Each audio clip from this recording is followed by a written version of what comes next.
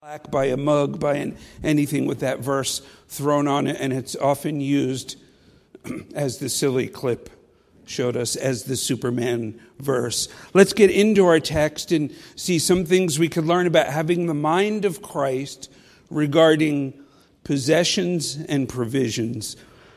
The first thing I would point out to you is the commendation that Paul gives.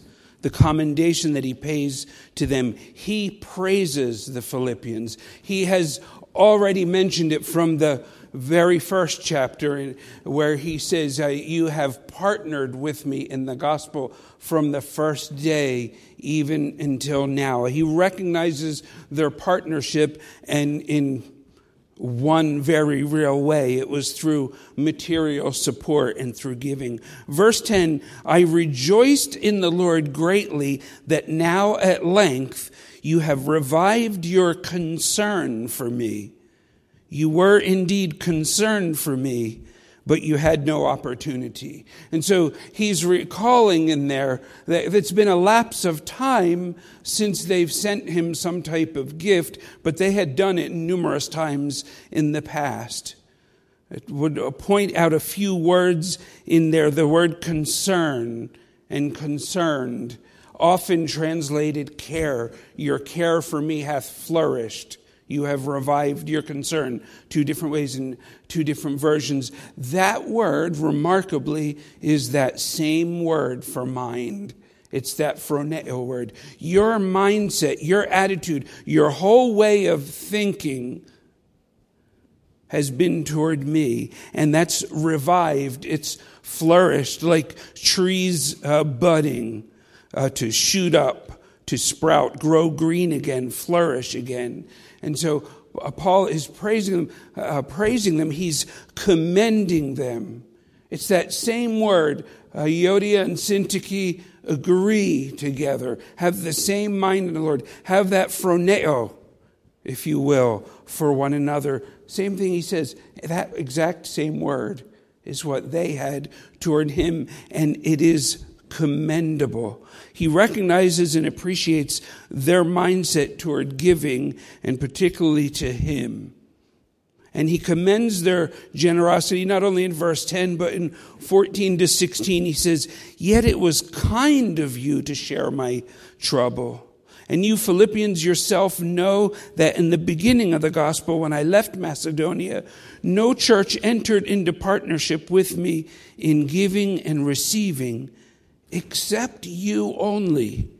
Even in Thessalonica, you sent me help for my needs once and again. And if you were to read more of the scriptures, you would see not only did they do that sometimes when he was in Thessalonica, but they did that in Acts 20, 21, this one in Acts chapter 17. Later, they would send gifts to Jerusalem. Don't miss that word, except. There in verse 16, except you. Church, generosity is commendable. What he was saying to them in that, and he would not only say it to them, he would also say it to others, using them as an example. You know what he was saying? You are exceptional. And I praise God that I'm part of a church where there are people who are exceptional in the area of giving, who give generously through their tithes, their offerings, through missions and things like that. It is something that is very commendable. Paul remembers that and he commends them for it. I made reference in Philippians 1:5, your partnership in the gospel from the first day until now. It's not just this latest gift from Epaphroditus, but I rejoiced in the Lord that your care for me, that your phroneo toward me has been revived in this way. I'm so greatly encouraged in my prison cell by the gift sent from Epaphroditus. Look in your Bibles, keep your place in Philippians 4, but look over in 2 Corinthians chapter 8. You may remember that in 2 Corinthians chapter 8 and 9, the Apostle Paul deals a whole lot with giving. But here he says, Paul writing to the Corinthians, 2 Corinthians 8, beginning in the first verse. We want you to know, brothers, about the grace of God that has been given among the churches of Macedonia. Excuse me. For in a severe test of affliction, their abundance of joy and their extreme poverty have overflowed into a wealth of generosity on their part. For they gave according to their means, as I can testify, and beyond their means of their own accord, begging us earnestly for the favor of taking part in the relief of the saints. And this not as we expected, but they gave themselves first to the Lord, and then by the will of God to us. And so the Apostle Paul commends them. Look, church, we know this, but it's a good reminder. Christ's attitude toward giving was as radical as it gets. He gave up the glories of heaven to come to earth. The amount that he gave up. He gave of everything he had to his very life, even to a people who would reject him. And he is a giver. For God so loved the world that he gave his only begotten Son.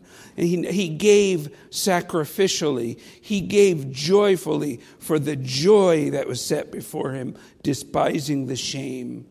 He went to the cross for us, Hebrews 12:2. Paul recognized that mind of Christ among the Philippians, and he commended it. He said, you are exceptional. If this is an area that challenges you in any way, let me say this, align your mind with the mind of Christ, and giving will become, it will be natural to you. It will be joyful to you. You will be even moved to give sacrificially. If you're going to have that mindset to give generously, may I say there are just a few thoughts before we move on to the next point. You must understand that money is amoral, not immoral. Any of you who follow Dave Ramsey have probably heard this before. Money is amoral, not immoral. To think that someone who has a lot of money is somehow wrong, or if you have a lot of money, that's just wrong, is wrong. That's a wrong mindset. When you have money and you've learned to steward the money you have properly, when you keep yourself out of debt, when you follow a plan known as a budget, and you put yourself in a position to handle money well, you have that opportunity to be generous in that way. It is much harder for broke people to be generous in that particular way. If you can't get but the next meal for yourself, you're in a very hard position to get meals for others in need. So to have the mindset of Christ toward giving and to be willing to give all, you must have the right attitude toward it. Money is not evil. The love of money is the root of all kinds of evil. Please do not think yourself spiritually superior because I don't worry about money, or I don't think about money, or that's not much of an issue. Some people are hung up on money and they're looking at interest rates and how to save money and do this. And somehow you're morally superior or spiritually superior because you're not hung up on all that stuff. Do not spiritualize poverty. And do not demonize wealth. And don't do the opposite of that either. Because it is a heart issue. It is a mindset issue. You are positioned to be able to care for others when you have the proper attitude toward it. If you're in debt, get out of debt. I knew if I got on this, I'd just want to spend all the time. If you're in debt, do everything to get out of debt, because people in debt are not positioned to be helping others without often doing themselves much more harm. If you haven't learned yet to operate on a budget and to have a plan, start that in your life. Position yourself. I'm talking to many older, mature people who've done this. You know this. This is just fatherly or grandfatherly type of advice to we who are older. It's just common sense. and it's lacking in many places. Learn to give joyfully. 2 Corinthians chapter 9, verse 6, a verse we know very well. Each one must give as he has decided in his heart, not reluctantly or under compulsion, for God loves a cheerful giver. And so the first thing that we notice in this passage, to have the mindset of Christ toward possessions and provisions, would be to recognize that Paul commends that giving and generosity. Now we come into verses 11 and 12, the ones that precede the Superman verse, right? And consider the contentment Paul learned. Do you consider yourself content in life? You remember the famous answer that the wealthiest American ever gave? John D. Rockefeller, right? You remember that one, don't you? How much is enough to make a man happy? What was his answer? Just $1 more. I will tell you this, as someone who has lived in developing and third world settings for over 30 years, who lived it, and then coming back to live in America, most Americans, will you forgive me for saying it this way, don't have a clue about contentment. They just don't have a clue. It is very hard, and it's easy to come back and get wrapped up in that myself. I need this. I found myself complaining because I had to use 2 remote controls. And my daughter was quick to call me an ingrate because the TV and the remote controls were from her. I didn't come back from Samoa with a TV or a remote control. This was my complaint. I wish it could just be one remote. Why do I need this one to turn it on and do the volume and this one to go to the different channels? And then I want to look up something on YouTube and I have to sit there with the arrows. T, H. We need one single remote that does all of this, and the kind that I could speak in. Then I'll be happy. I didn't really go that. I'm exaggerating that part of it. But when I said that, Carol did remind me that perhaps I was being ungrateful. What is it that you think you need in order to be content? The Apostle Paul wrote, not that I am speaking of being in need. He's in a prison cell with nothing. He said, not that I'm speaking of being in need. For I have learned, underline that word, circle it, point an arrow back to verse 9, what you have heard, what you have seen, what you have learned, what you have received of me. You do these things. He said, I had to learn it. See, contentment has to be learned. It is not natural. The child does not come forth with an attitude of contentment. Any one of us who have raised children know that they do not need to learn whining, complaining, groaning, moaning, griping. They don't have to learn any of that, but they have to learn to say thank you. They have to learn to be content with what they have. It is something that is learned. And the Apostle Paul shares with them, even as he's thanking them and commending them, he's also at the same time reminding them, not that I have a need, this is my mindset toward things. Jesus said, I have nowhere to lay my head. Foxes have their holes. I have nowhere. He wasn't crying broke. He didn't need that. He was able to be content. The King of Glory was able to be content in his years on earth and his mission to come for our salvation. Paul said it's something that had to be learned. I have learned in whatever situation I am to be content. I know how to be brought low, and I know how to abound in any and every circumstance. I have learned the secret of facing plenty and hunger. Church, we've got bigger houses but smaller families today than ever before. but we need to buy this house. We need to have that. We need to add this. We need to go in debt to do that. I mean, the way people think, this is just not enough house for us. We're thinking about having another child. You come out with us in Samoa and live in what we lived in. Ask Carol about how big her bedroom was. It was just a little bit smaller than her office over there. But we think that if we don't have this and we don't have that, we won't be content.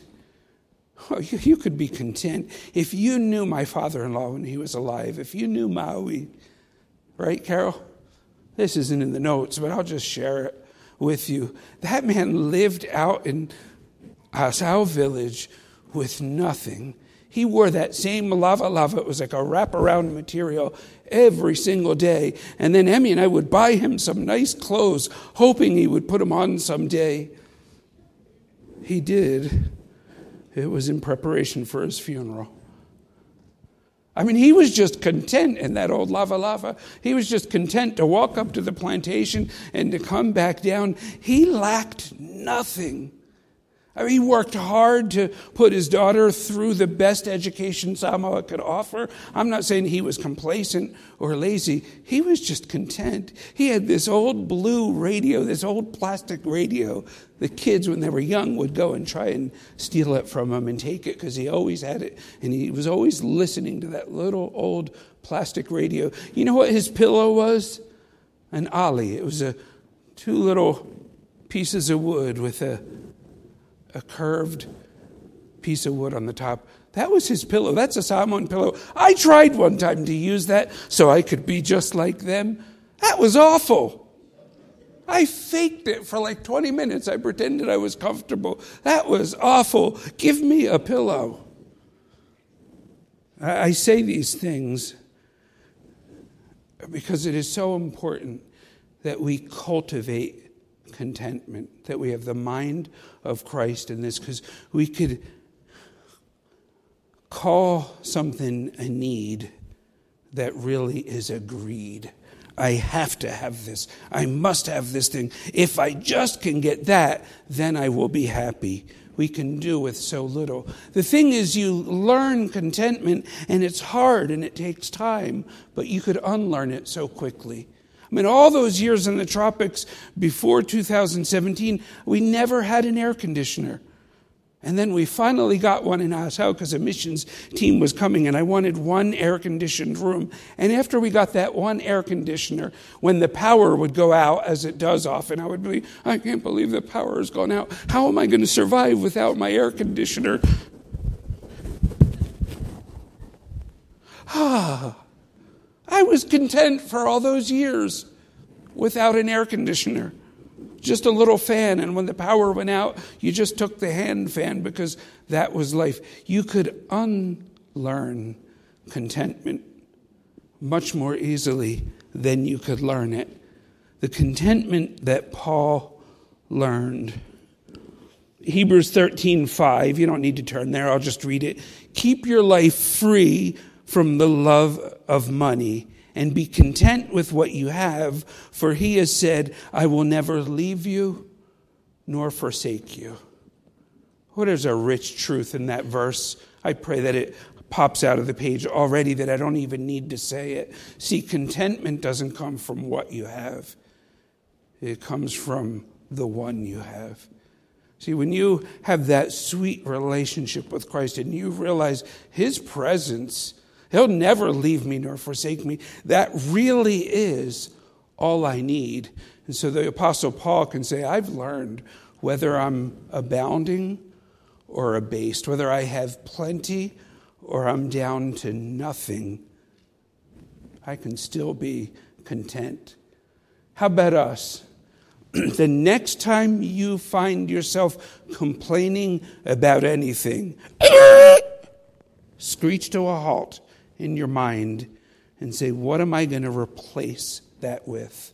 I'm not saying the next time you see something wrong that you ignore it. This isn't some Pollyanna thing. This is the next time you find yourself complaining, say, what am I going to do with that to be sure that my mind is aligned with the mind of Christ. Let's try to do more of these. Now we come to verse 13. See the confidence that Paul possesses. We see the commendation that he gave to the church there for their giving. And we've just seen the contentment that Paul learned. And because of that, that gave him a confidence. Verse 13 cannot be ripped away from this. It can't be a standalone plaque on your wall. Paul is saying, I can do all things. I could have plenty. I can have nothing. I can abound. I can be totally abased. I can do all of those things through Christ which strengtheneth me, because he is the source of my contentment. How about us? The myth is that on October, 24th, 1929, Black Thursday, when the market crashed, we've all heard it before, right? On that day, people were jumping out of the windows on the buildings, jumping to their death. And it kind of gets repeated and repeated. It's not true history. There was someone who fell, and there was a reporter there who saw it and recorded it. A younger man named Winston Churchill. He was staying at the hotel right near there. Obviously, he's the one who would later become the Prime Minister of England. But he saw the body. But that person who fell before the crash. It was hours before the crash, but it led to what we heard. The truth is, there were people who took their lives because they lost their material possessions in the market. More of that happened up at 1932 as you study them. And I have a list here of different names and different people to give that example. But people whose confidence is in a market, is in money, is in savings, is in investment, is in material possessions. Boy, if that's where your confidence lies, I just feel sorry for you. Amen? Some of the best years of my life, some of the best experiences, I could give you a list. I have a whole bunch of them, but where God brought us down to absolute zero and then moved in and did incredible things. I mean, I remember when I left my job, I was a principal at a school that was non-sectarian and wouldn't allow me to bring my Bible to work. And I knew it was time to leave that and go on to another place. So in the middle of the year, I said I would leave at the end of the year in June. But I got no other job. And I was starting a church plant in our living room. And we got down to nothing, church. We got down to zero. I mean, we had cents in the bank account. And Emmy and I and the 4 little kids, we had one plastic container with that much rice left at the bottom. And Emmy and I were going to cook it and spread it out on the plate and feed the kids. And we weren't going to tell the church. We weren't going to tell anybody of our need. And we were down to zero. That day, for the first day in our little church meeting in our living room, there were about 12 people. Someone put an envelope into the offering basket that said Reverend Jimmy and the family. Had $40 in it. Woo! I was a millionaire with $40.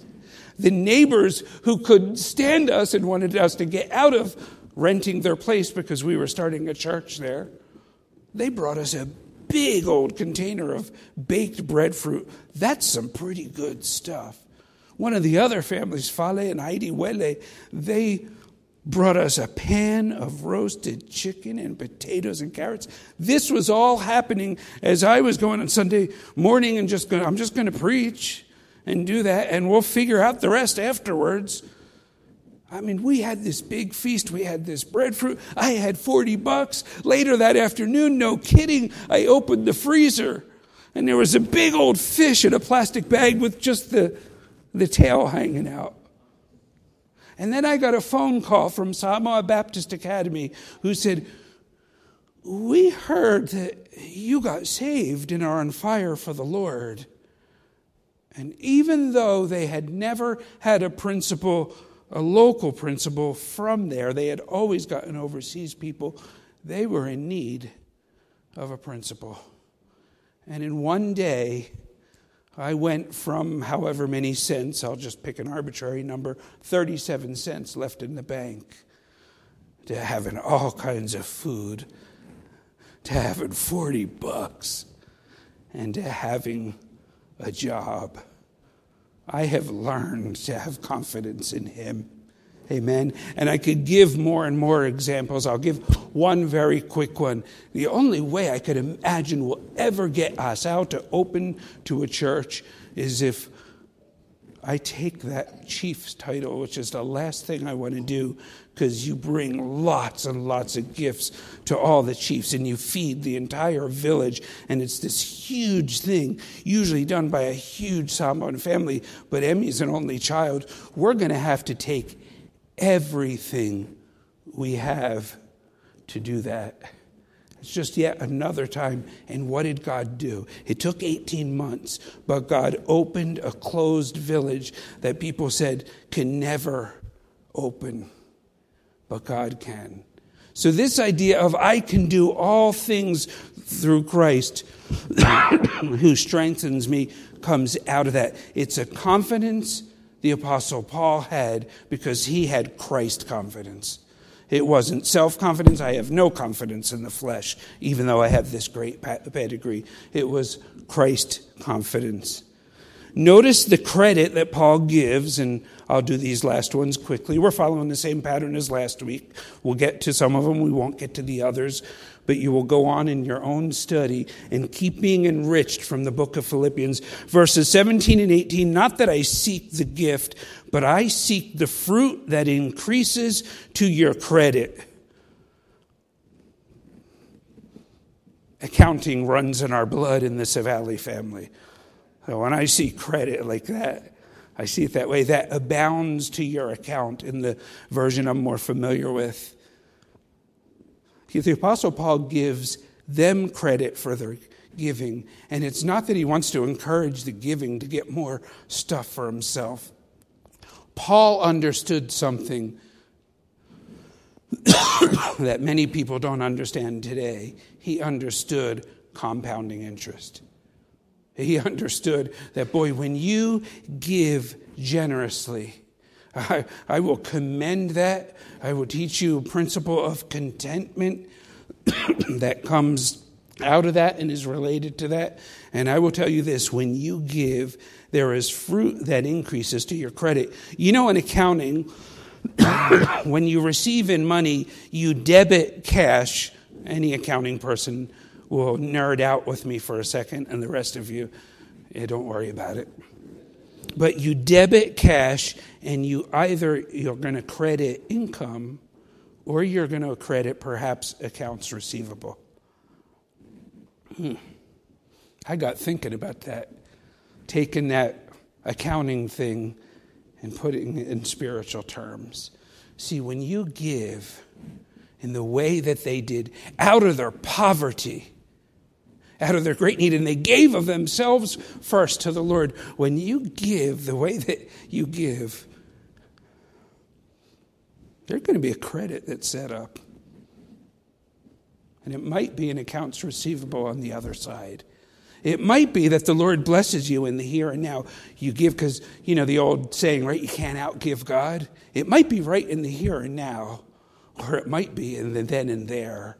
But see, I have great confidence in God that we will receive. We don't give to receive, but we can have a confidence that in giving, maturely, wisely, sacrificially, joyfully, and all those kind of things, that there's great reward. He says in verse 18, I have received full payment. I just want to unpackage the word full, but I won't. And more, I am well supplied, having received from Epaphroditus the gifts you sent, a fragrant offering. Listen to this temple language. A fragrant offer, a sacrifice acceptable and pleasing to God. Your giving, when you have the mind of Christ regarding your possessions and provisions, what you can provide for others, what God will provide for you. Boy, when you have that kind of mindset, it goes up like the prayers of the saints, a sweet odor to God. Think about that, going through Jerusalem and they're doing the sacrifices. Boy, in Samoa, when they do the barbecue, I got Carol's attention again because she knows this. When they prepare that barbecue and then they cook it, with the ginger, and it's been overnight, and it's been in that, what do you call that, Kiko Man? What is that? Whatever that is, and you just let that marinate and marinate and marinate, and then you cook it. I heard a report a long time ago, like you needed to do a big research on this, that the reason people like to eat the fat and cook the food in the fat is because it tastes good. Duh. Do you need research to tell me that? When they take that barbecue and then they cook it, what a smell. That'll make a vegan eat some barbecue. I'm being silly, of course. But the smell of that. And that's what it's likened as Paul gives them credit. They're a fragrant offering, a sacrifice acceptable and pleasing to God. In verse 19, and my God will supply every need of yours according to his riches and glory in Christ Jesus. The context that Paul provides, do not rip that verse out of context. Don't do it with verse 13 and don't do it with verse 19. This isn't, I just have this. God's going to provide for everything. God just takes it. Do not take this and turn it into a trite expression. Do not take this and start preaching the prosperity gospel. Do not use this as some silly motivational cliche. God will just provide and supply according to the riches of his glory to me, even though I'm a dumbhead and I'm going in debt and not budgeting my money and going out to eat every night and spending money all the time on food that's prepared for me instead of cooking some of it myself at home. And I don't take care of any kind of budget or anything at home, but my God shall supply all my needs according to the riches of his glory. Read the Bible and get the principles of it. If we're going to have the mind of Christ, and we're going to want to be able to give generously, joyfully, even sometimes sacrificially,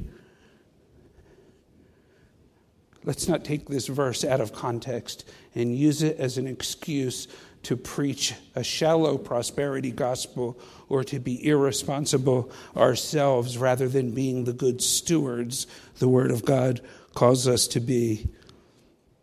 And then we close not only this message tonight, but the book of Philippians with these final verses. To our God and Father by glory forever and ever. Amen. In verse 20. Greet every saint in Christ Jesus. So Paul comes to the conclusion with a great giving God glory forever and ever and a great amen. But I have something else to say too. We have to exchange some greetings. Look at these greetings. Greet every saint in Christ Jesus, the Apostle Paul writes. Greet every one of the saints there at Philippi. The brothers who are with me greet you. All the saints greet you. I'm here in Rome.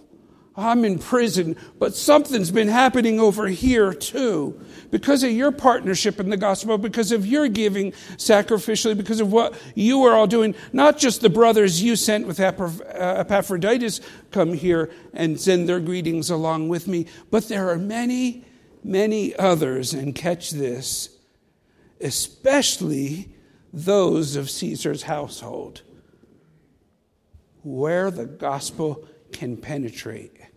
When God's people have the mind of Christ.